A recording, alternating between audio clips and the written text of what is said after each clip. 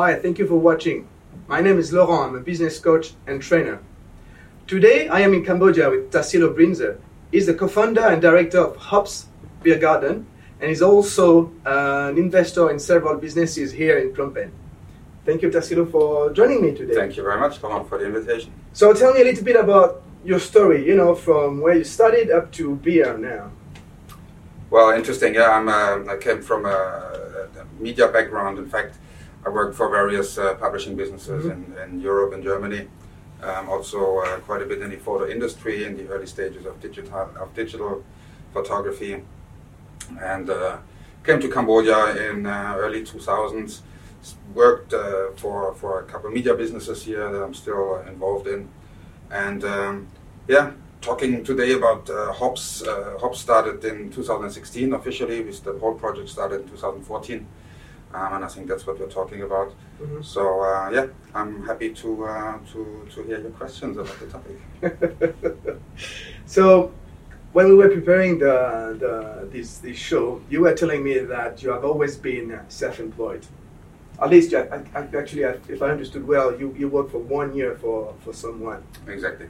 Yeah, that just happened. It happened like this. I think I realized at some stage quite early in life that I'm not a good employee, but I'm quite good in delivering, work and results on a contractual basis. So I decided to be a freelancer and to work as a consultant quite early in my life. The advantage as well was obviously that it allowed me to, in between assignments, in between programs, to travel a lot. Right. Which is something that I really enjoyed doing and which I did through my whole 20s. Okay.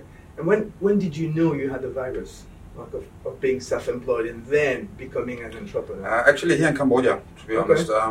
I think Cambodia at the time offered a lot of opportunities.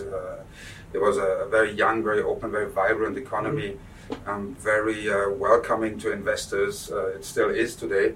And it offered me an opportunity to say, well, why not start a business here? A key point in that decision as well at the time was that as a foreigner, you can own 100% of your business. So that was definitely an interesting aspect. Okay. Something that is not very common in other parts of the world. But you didn't know anything about running a business. No. No. So, but obviously, like with everything in life, you have to make your experiences, right? So, and starting a business, obviously, it requires it requires the anticipation of experience as well. So good and bad. Okay. So what did you learn then, good and bad? Many things. In particular, here in Cambodia, I learned that working with people is very, very important. That it's very important also to build a strong base of people that are very loyal and that are also very essential to you, which today are definitely in any businesses really our Cambodian team members. They are the ones who usually hold the companies together or the business together. As you know, and in particular in Hops, talking about that, I would say definitely the team is very, very important to have a good team and to go through many sleepless nights while you build the business, while you try to, pay for expenses, while you try to find the investment, while you try to deal with delays, with problems that come along during the process. So that is definitely something we learn. Yeah.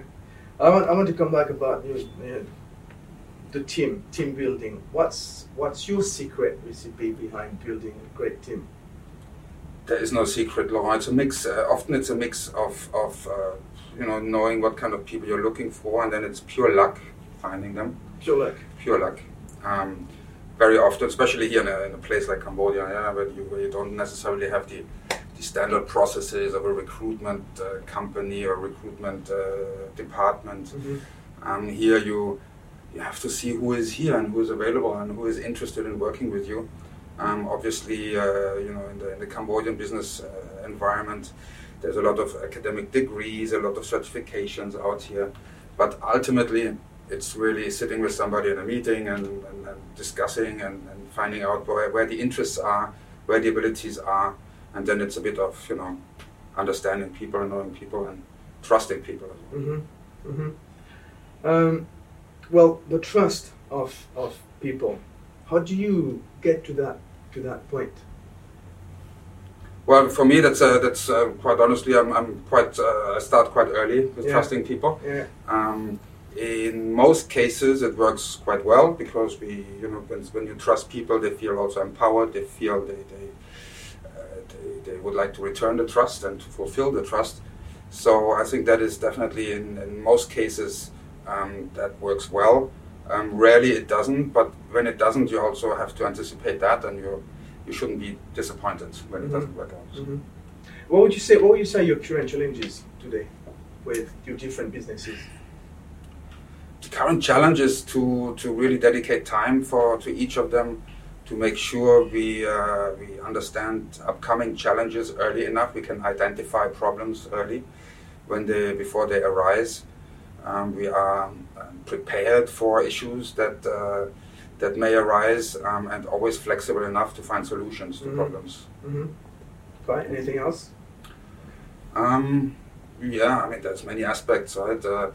I think very important in business is also to constantly innovate, to constantly work on new developments, to reinvest profits into the business, to make sure that the staff is constantly, and the team members are constantly learning more, constantly improving, constantly thinking about the customers, and of course, as I said, constantly innovate and always try to be a bit ahead of the curve and ahead of the customers, the competition as well. Can you give us an example of how you innovate? Because we always talk about innovation, but maybe I want to make this a little bit concrete for audience. Well, I mean, we have, for example, at Hops, we have daily meetings with all the team members where we share the feedback of the day before, where we discuss what went right, what went wrong, where we introduce new ways of maybe delivering our services. We constantly review our food, we constantly review the beers. Now we get a new brewery and brew new beers with a new brewmaster, etc. So constantly trying to find new ways of keeping customers attracted, of keeping the business also attractive to others. I think compliance in such a business is, a complacency in a sense is quite dangerous. Sleeping on your laurels. Absolutely. Okay. And so I want to know a little bit more about Hops. Cambodia and in Asia, it's in general for people if they don't know that there's a lot of beer drinking. So it was already a very crowded market. Why did you decide to open Hops? Well, indeed, it was a very crowded market, but for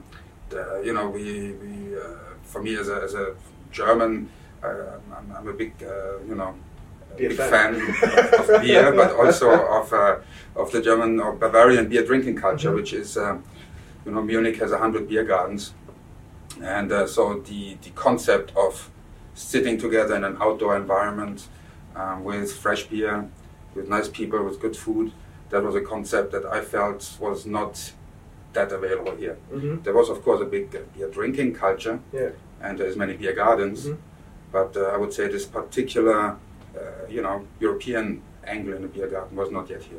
Okay. And I think that's where we found our niche. So that was a way also of innovating.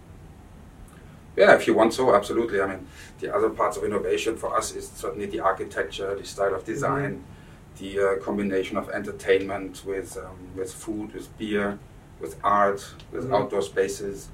So Hops has certainly a concept that is a bit different from other restaurants. How did the market react? Interesting question. Initially with care, because people were not used, for example, in Cambodia to walk on little gravel stones. Okay.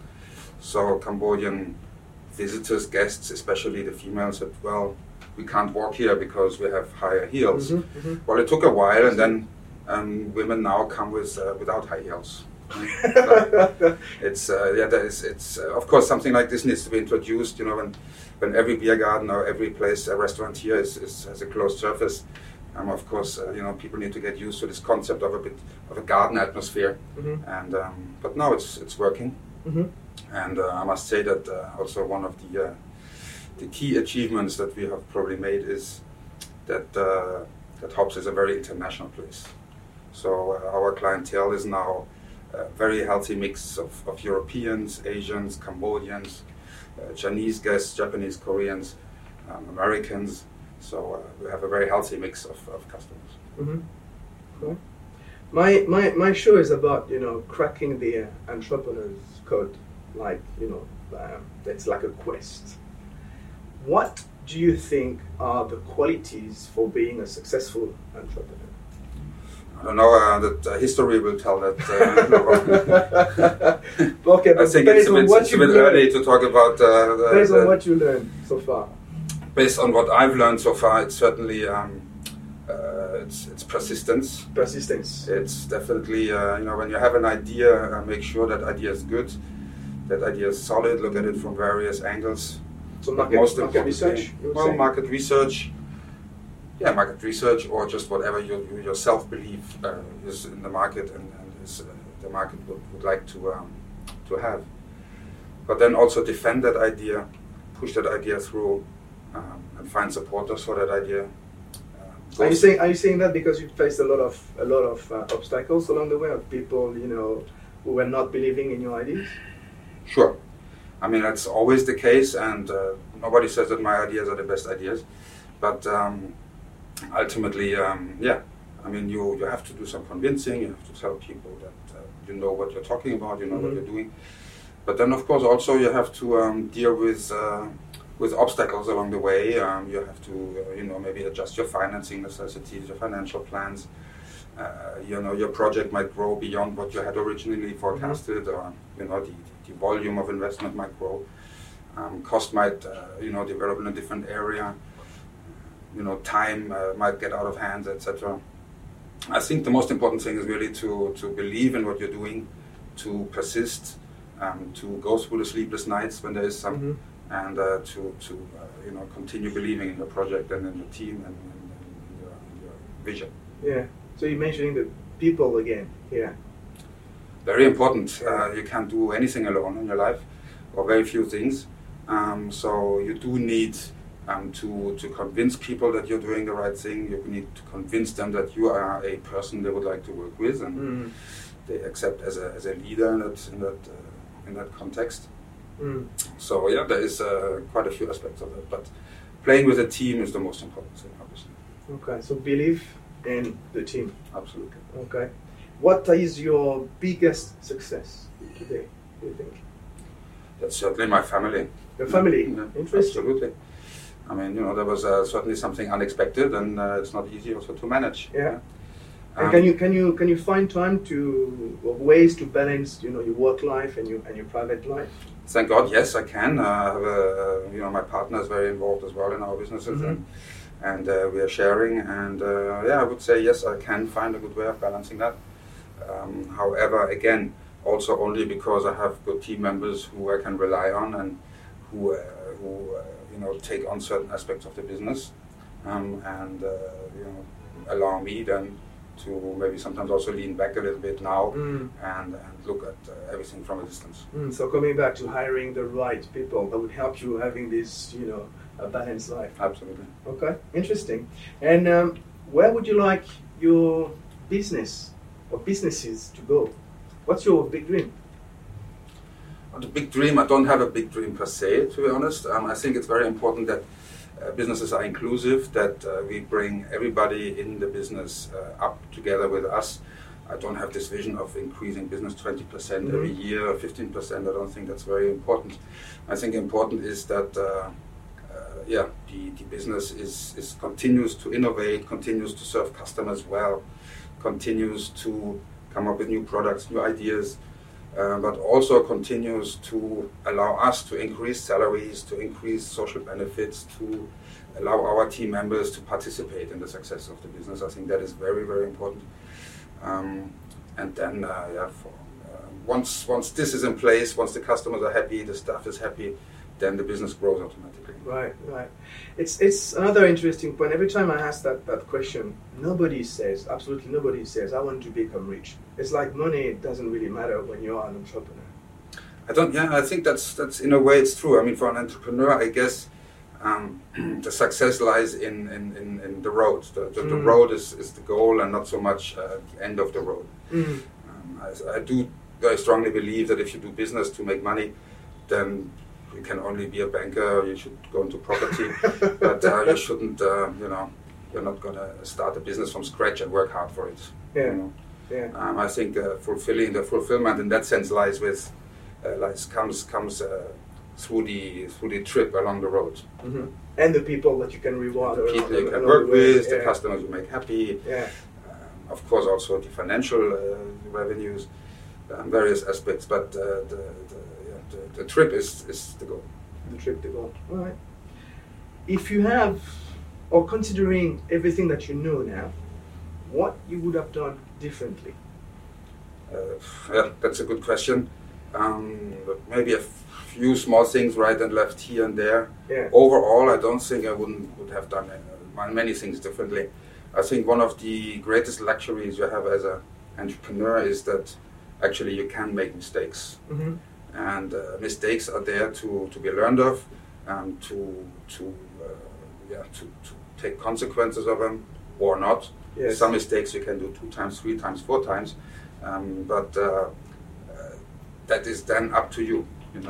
You choose what mistakes you want to make. So do you let your team make mistakes? Absolutely. It's not a big problem if somebody makes a mistake. That's good. If the mistake comes out of a good intention or it comes out of doing something, in the way he thinks he should do it, we can always correct it. We can discuss mistakes. Mistakes are there. Without mistakes, nobody can improve. It's part of the learning. It's part of the learning process. Absolutely. Okay, and one last question for you: what advice you would give to entrepreneurs out there listening to us or wannabe entrepreneurs? Well, I would say definitely if you have an idea, make sure it's your own idea, it's a unique idea, or it's a unique angle on an existing idea. Don't copy another product. Definitely always try to find your own style, your own design, your own approach to a business. Once you have that, persevere. Don't give up after the first 5 times. Then when things go bad. Keep believing, keep continuing, and sometimes you have to just keep fighting many years until successes come or not. I give you an example. Let's say, look at Apple. Apple did not make a single dollar in profit for 20 years. Tesla hasn't made a single dollar in profit in 20 years. So there is some entrepreneurs are out there. They have their visions, they have their ideas, and they keep defending them. Some might fail, some will succeed. History will tell. History will tell. But as long as you believe in it, it's going to be fine. That can be fine. All right, thank you very much, Tassilo, and thank you very much for joining. If you have liked this video, please subscribe to my YouTube channel. See you next time. Bye.